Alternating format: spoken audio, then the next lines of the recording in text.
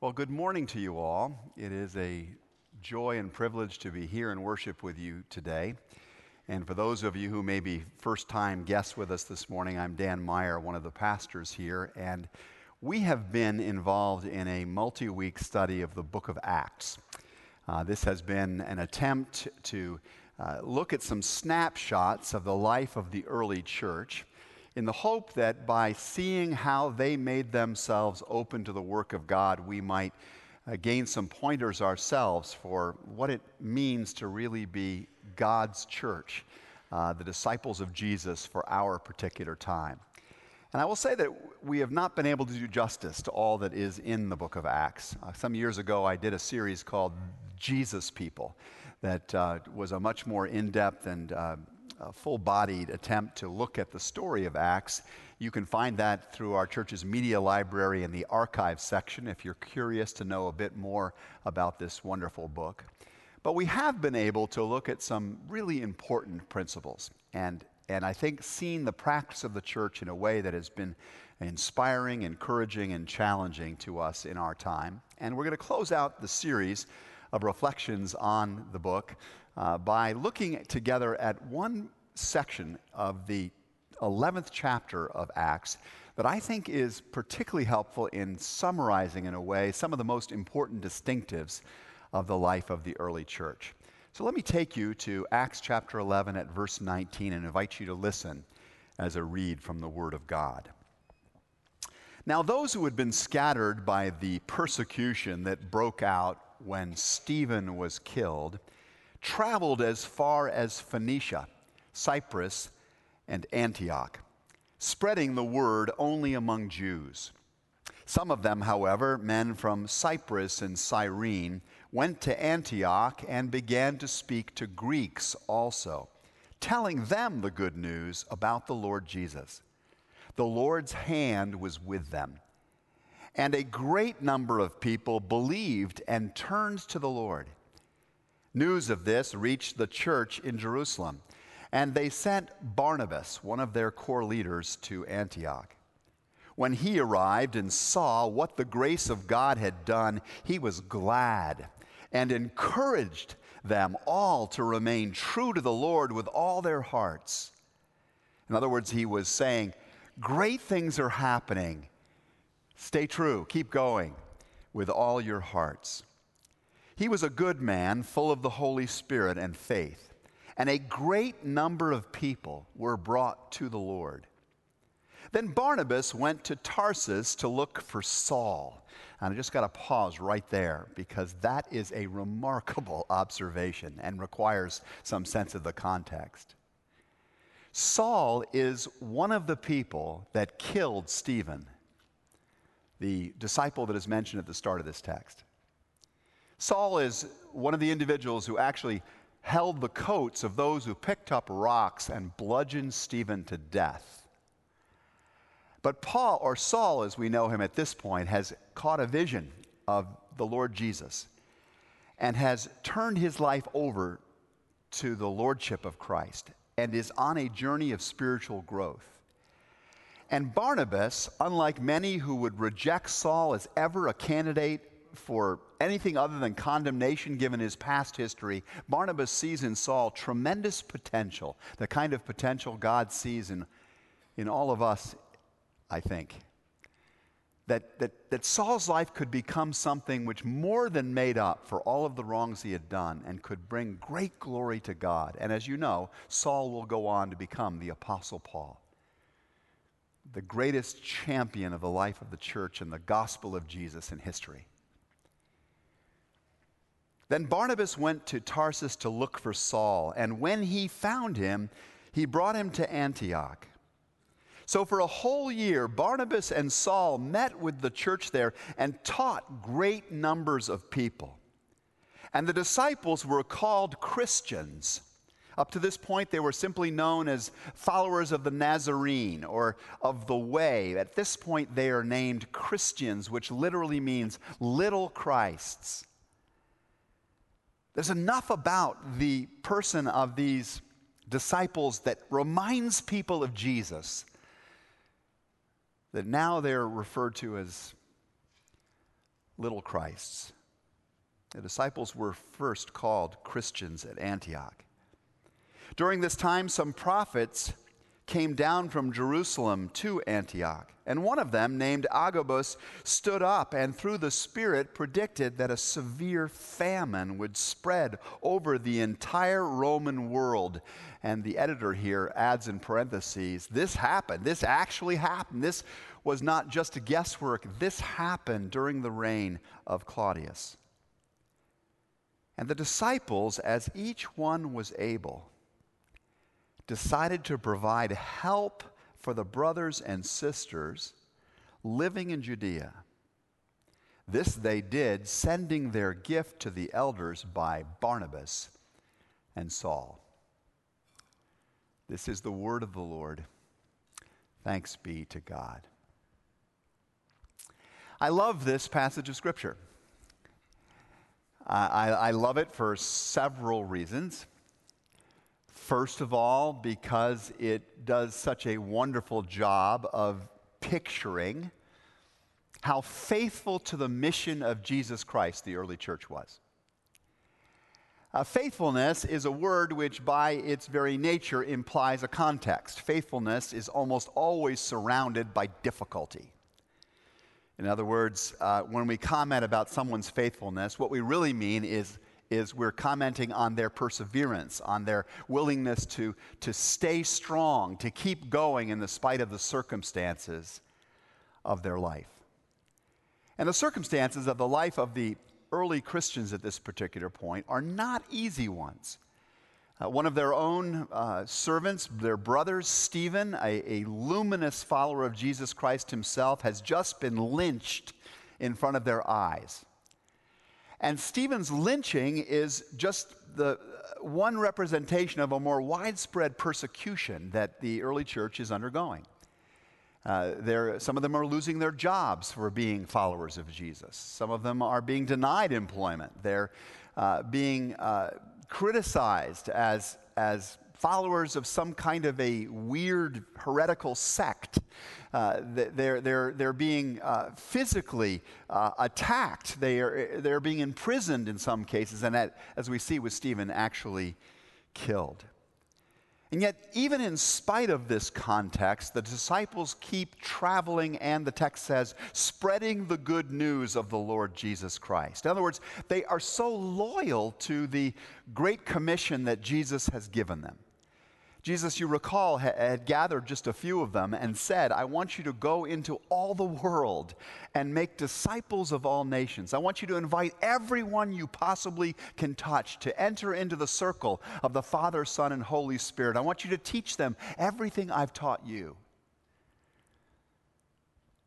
I want to see this whole world become part of the family of the Heavenly Father. And Jesus had ascended into heaven, left these disciples behind, and you could imagine how they looked at each other with just panic on their faces, thinking, how in the world are we, this little band of people, ever going to be able to stand up against the massive engines of the Roman Empire? And yet they were faithful to the mission. They continued to spread the good news of the Lord Jesus Christ, even in the face of tremendous, relentless opposition. In other words, if a gunman had walked into the assembly where they were worshiping one Sunday and started firing around, the very next week, this group of people, I promise you, would be back together again.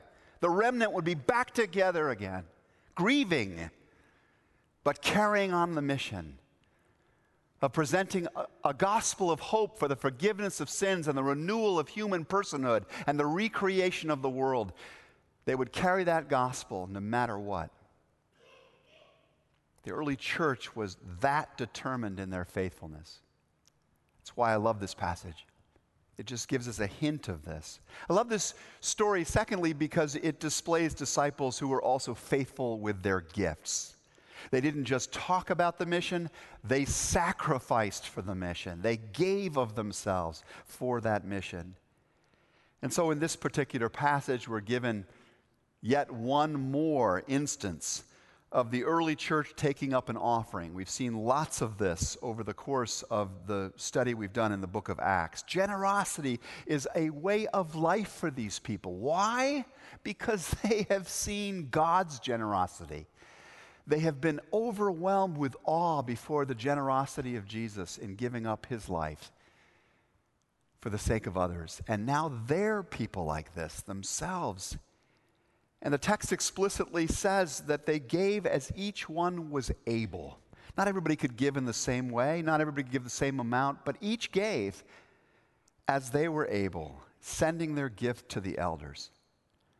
And one of the most recurrent themes of this entire book, and not just this book, but you'll see the life of the early church, as Eric reminded us, is marked by these followers who plead for the privilege of sharing in the service to the saints through the giving of their gifts, their time, their talent, their treasure. And then finally, and most of all, I love this story because of the way it displays something of the impact that this kind of faithfulness had. Their faithfulness led to flourishing for many, many people who would not have had it otherwise. Just twice in this particular text, we're told that a great number of people were brought, believed, and turned to the Lord. But reports like this are all over the book of Acts in reality. In the company of Christians, people found forgiveness for their sins.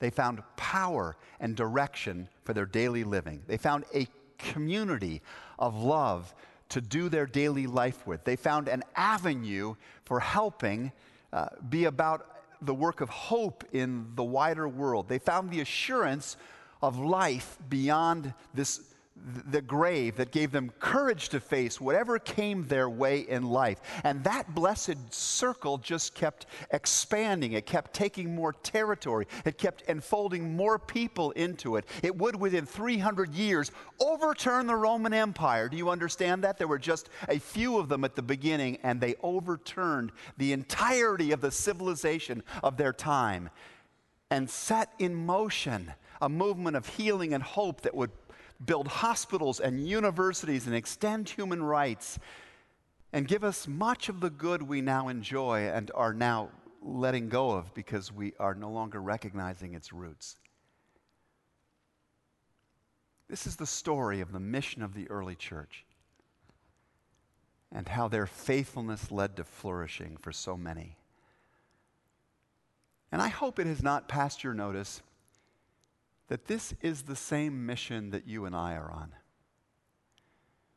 This is the exact same mission that Christ Church is all about. We are trying to extend the circle.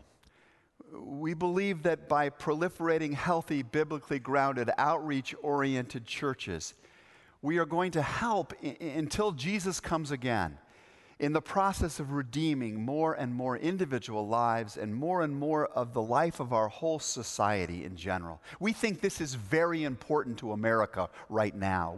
We think it's more important than what is going on at the highest level of politics and economics. As significant as that is, we think that the spiritual renewal of the people is the greatest priority of our time.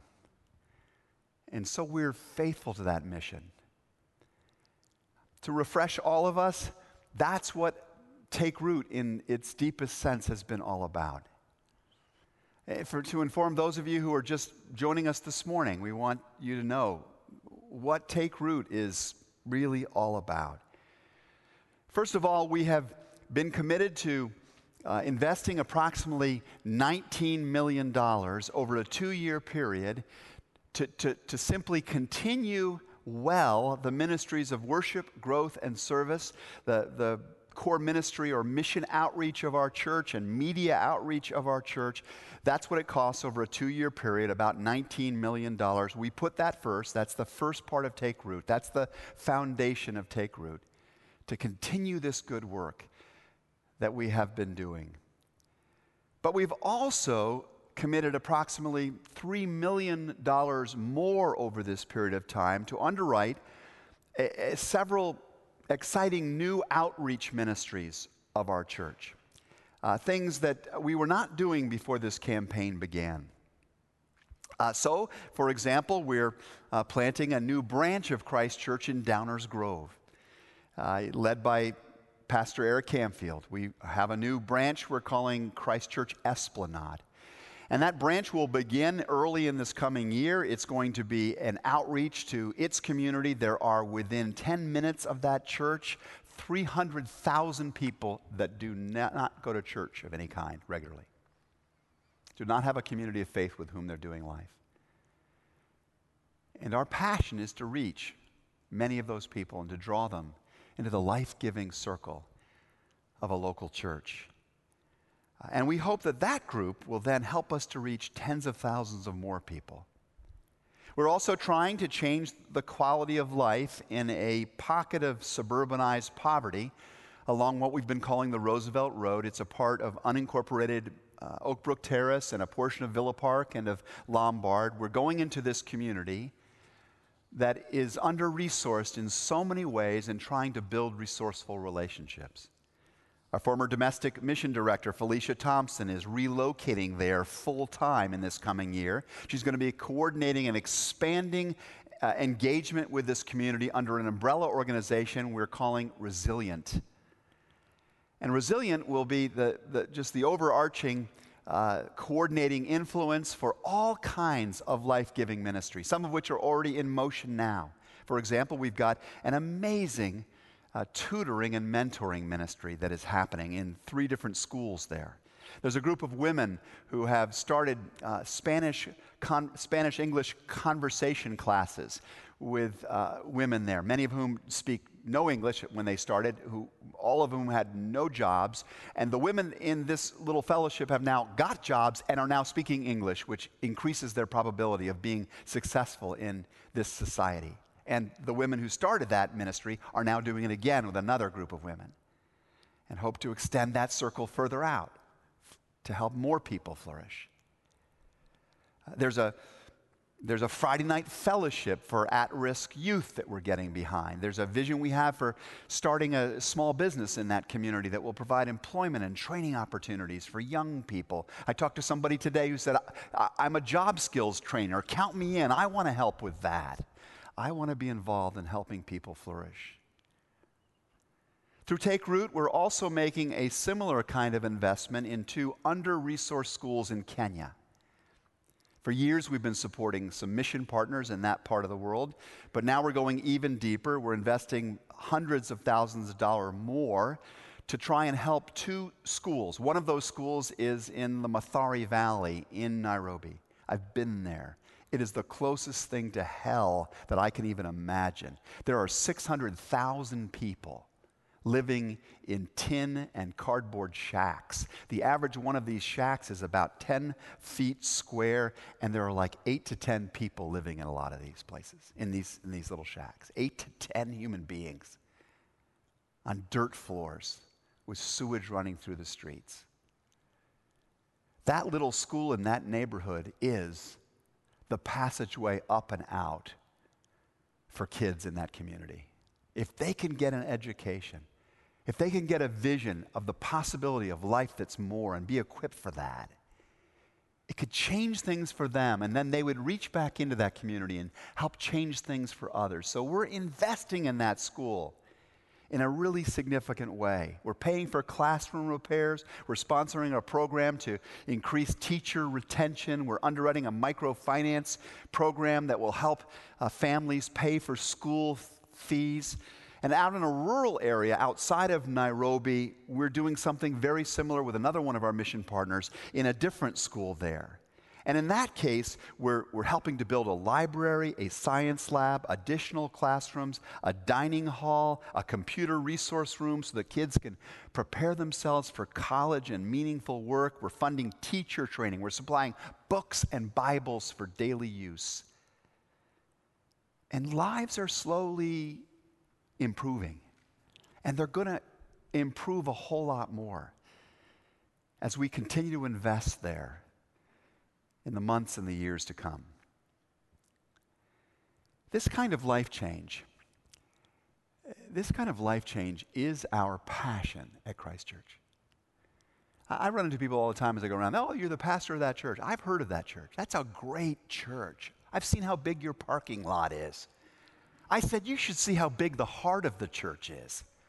Because that parking lot isn't even close to the heart of this church. You should see how big the vision of this congregation is for helping and extending the gospel, the good news, into all the world. That's the impressive thing about Christ Church.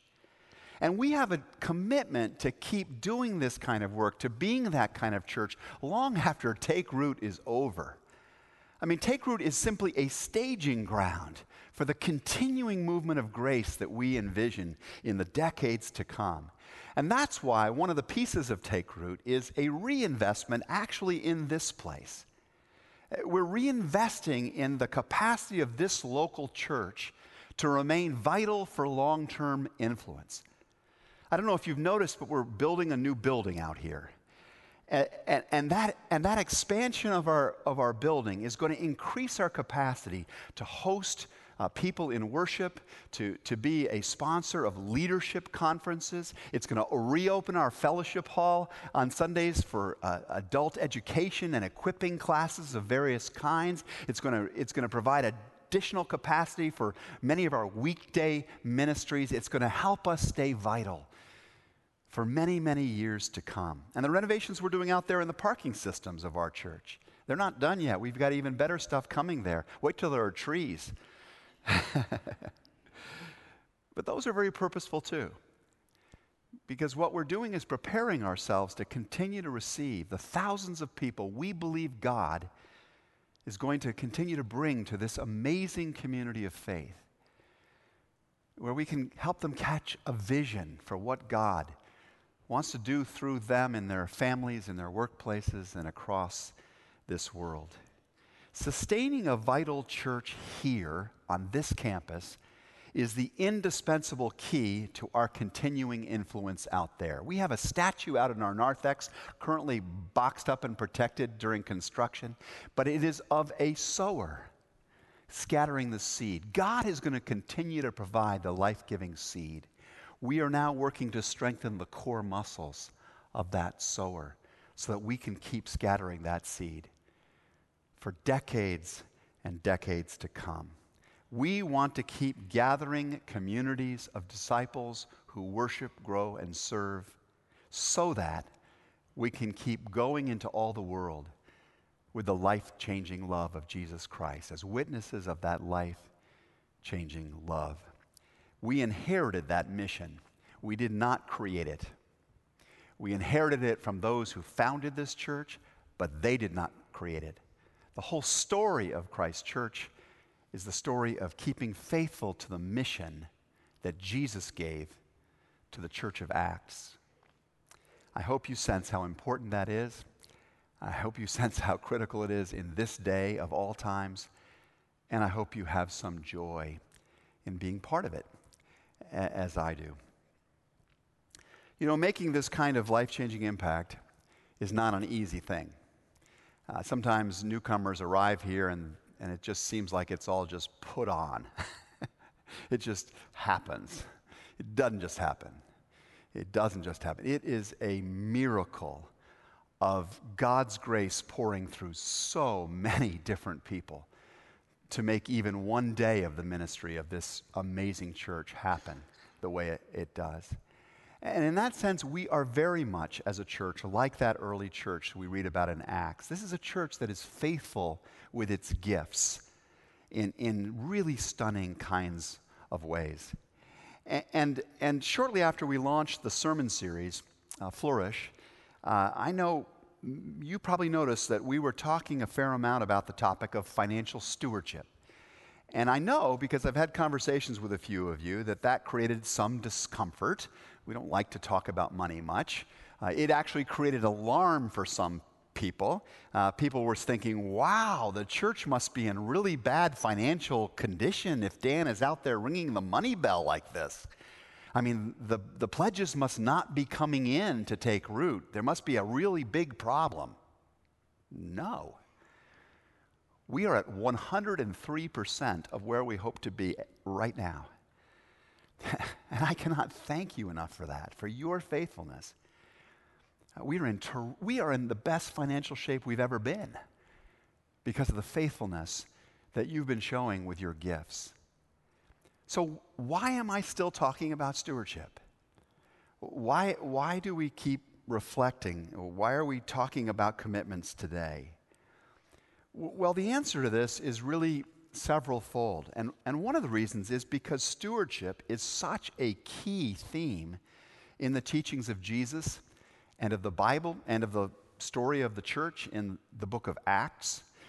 Jesus says that nothing reveals, nothing reforms the condition of our hearts like what we choose to do with our money.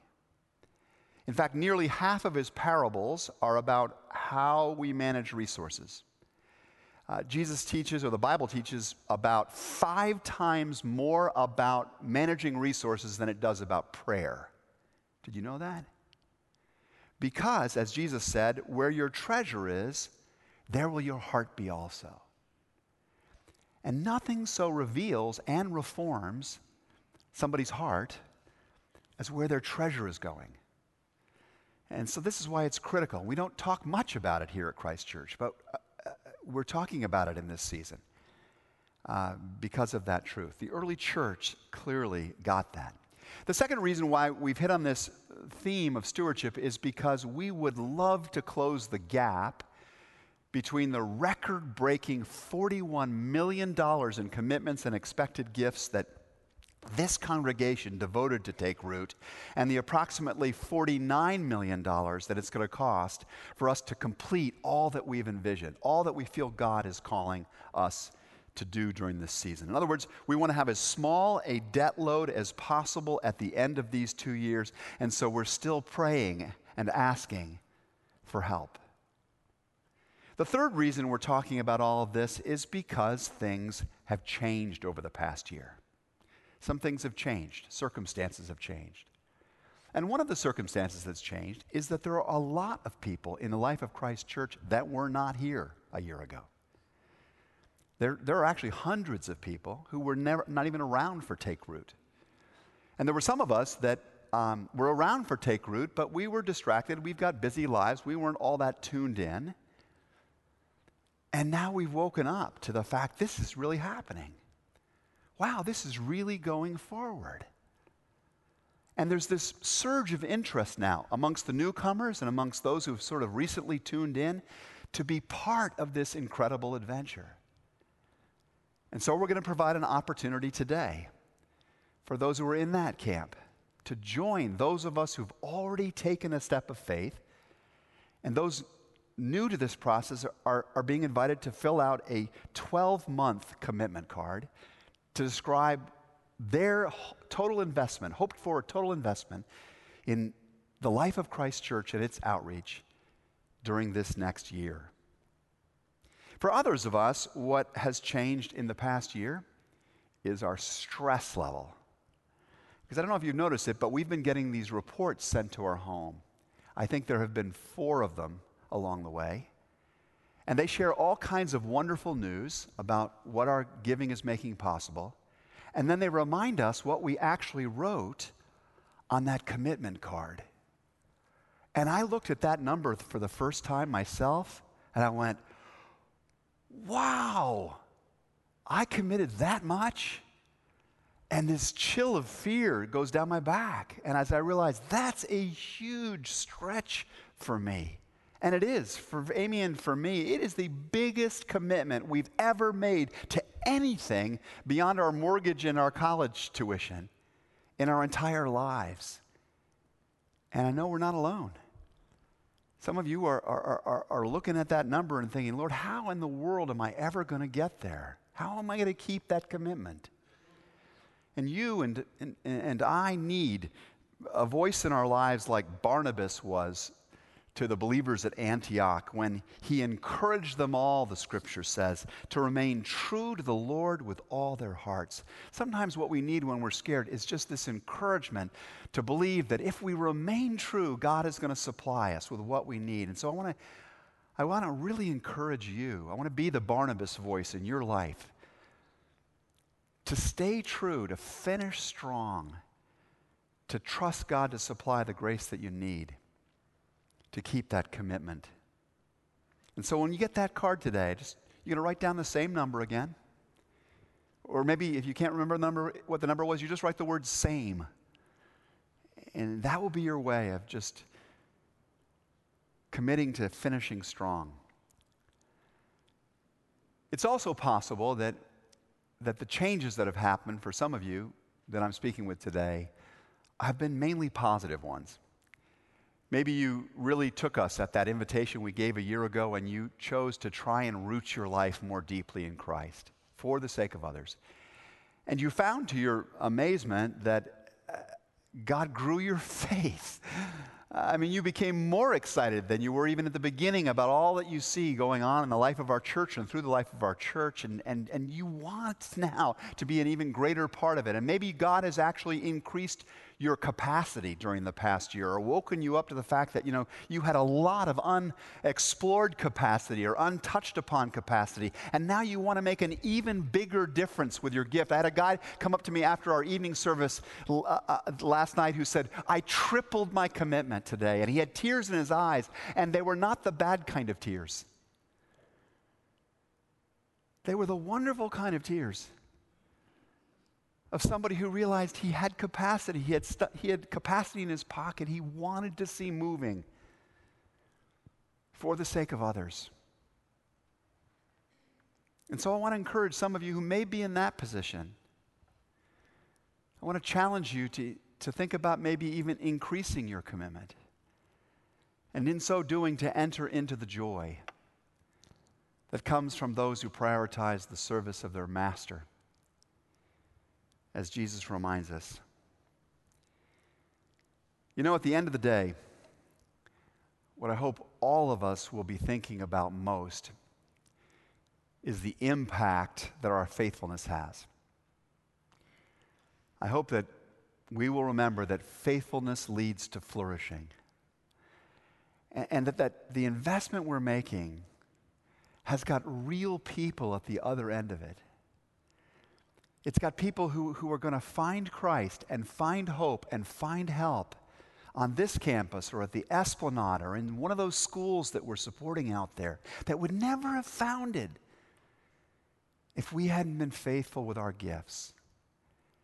And for me, it gets really personal when I think of an individual, a young girl I'm going to call Janae. I heard about her just 2 weeks ago. Janae showed up at a ministry we're sponsoring now in one of the Roosevelt Road schools that we call the Lunch Bunch. And we got this group of volunteers that come in at lunchtime, and they sit there and they cover 4 different lunch periods, and they simply make themselves available to any of the girls in that school that need a bigger sister, a surrogate mom, somebody further along life's journey that can help them think through the stuff they're facing. And a lot of these girls are facing some tough stuff in this particular neighborhood. And so these volunteers show up. And the first time this was offered, maybe 12 girls show up for the Lunch Bunch. And now maybe close to as many as 60 girls show up for the Lunch Bunch as the circle gets bigger and bigger and bigger. Well, one day, a girl named, as I've said, I'll call her Janae, showed up. And Janae sat around sort of the edges of the circle. And what Janae basically did was tremble. She didn't talk. She hardly looked up. She just shook. Because she had been through a lot of trauma in her life.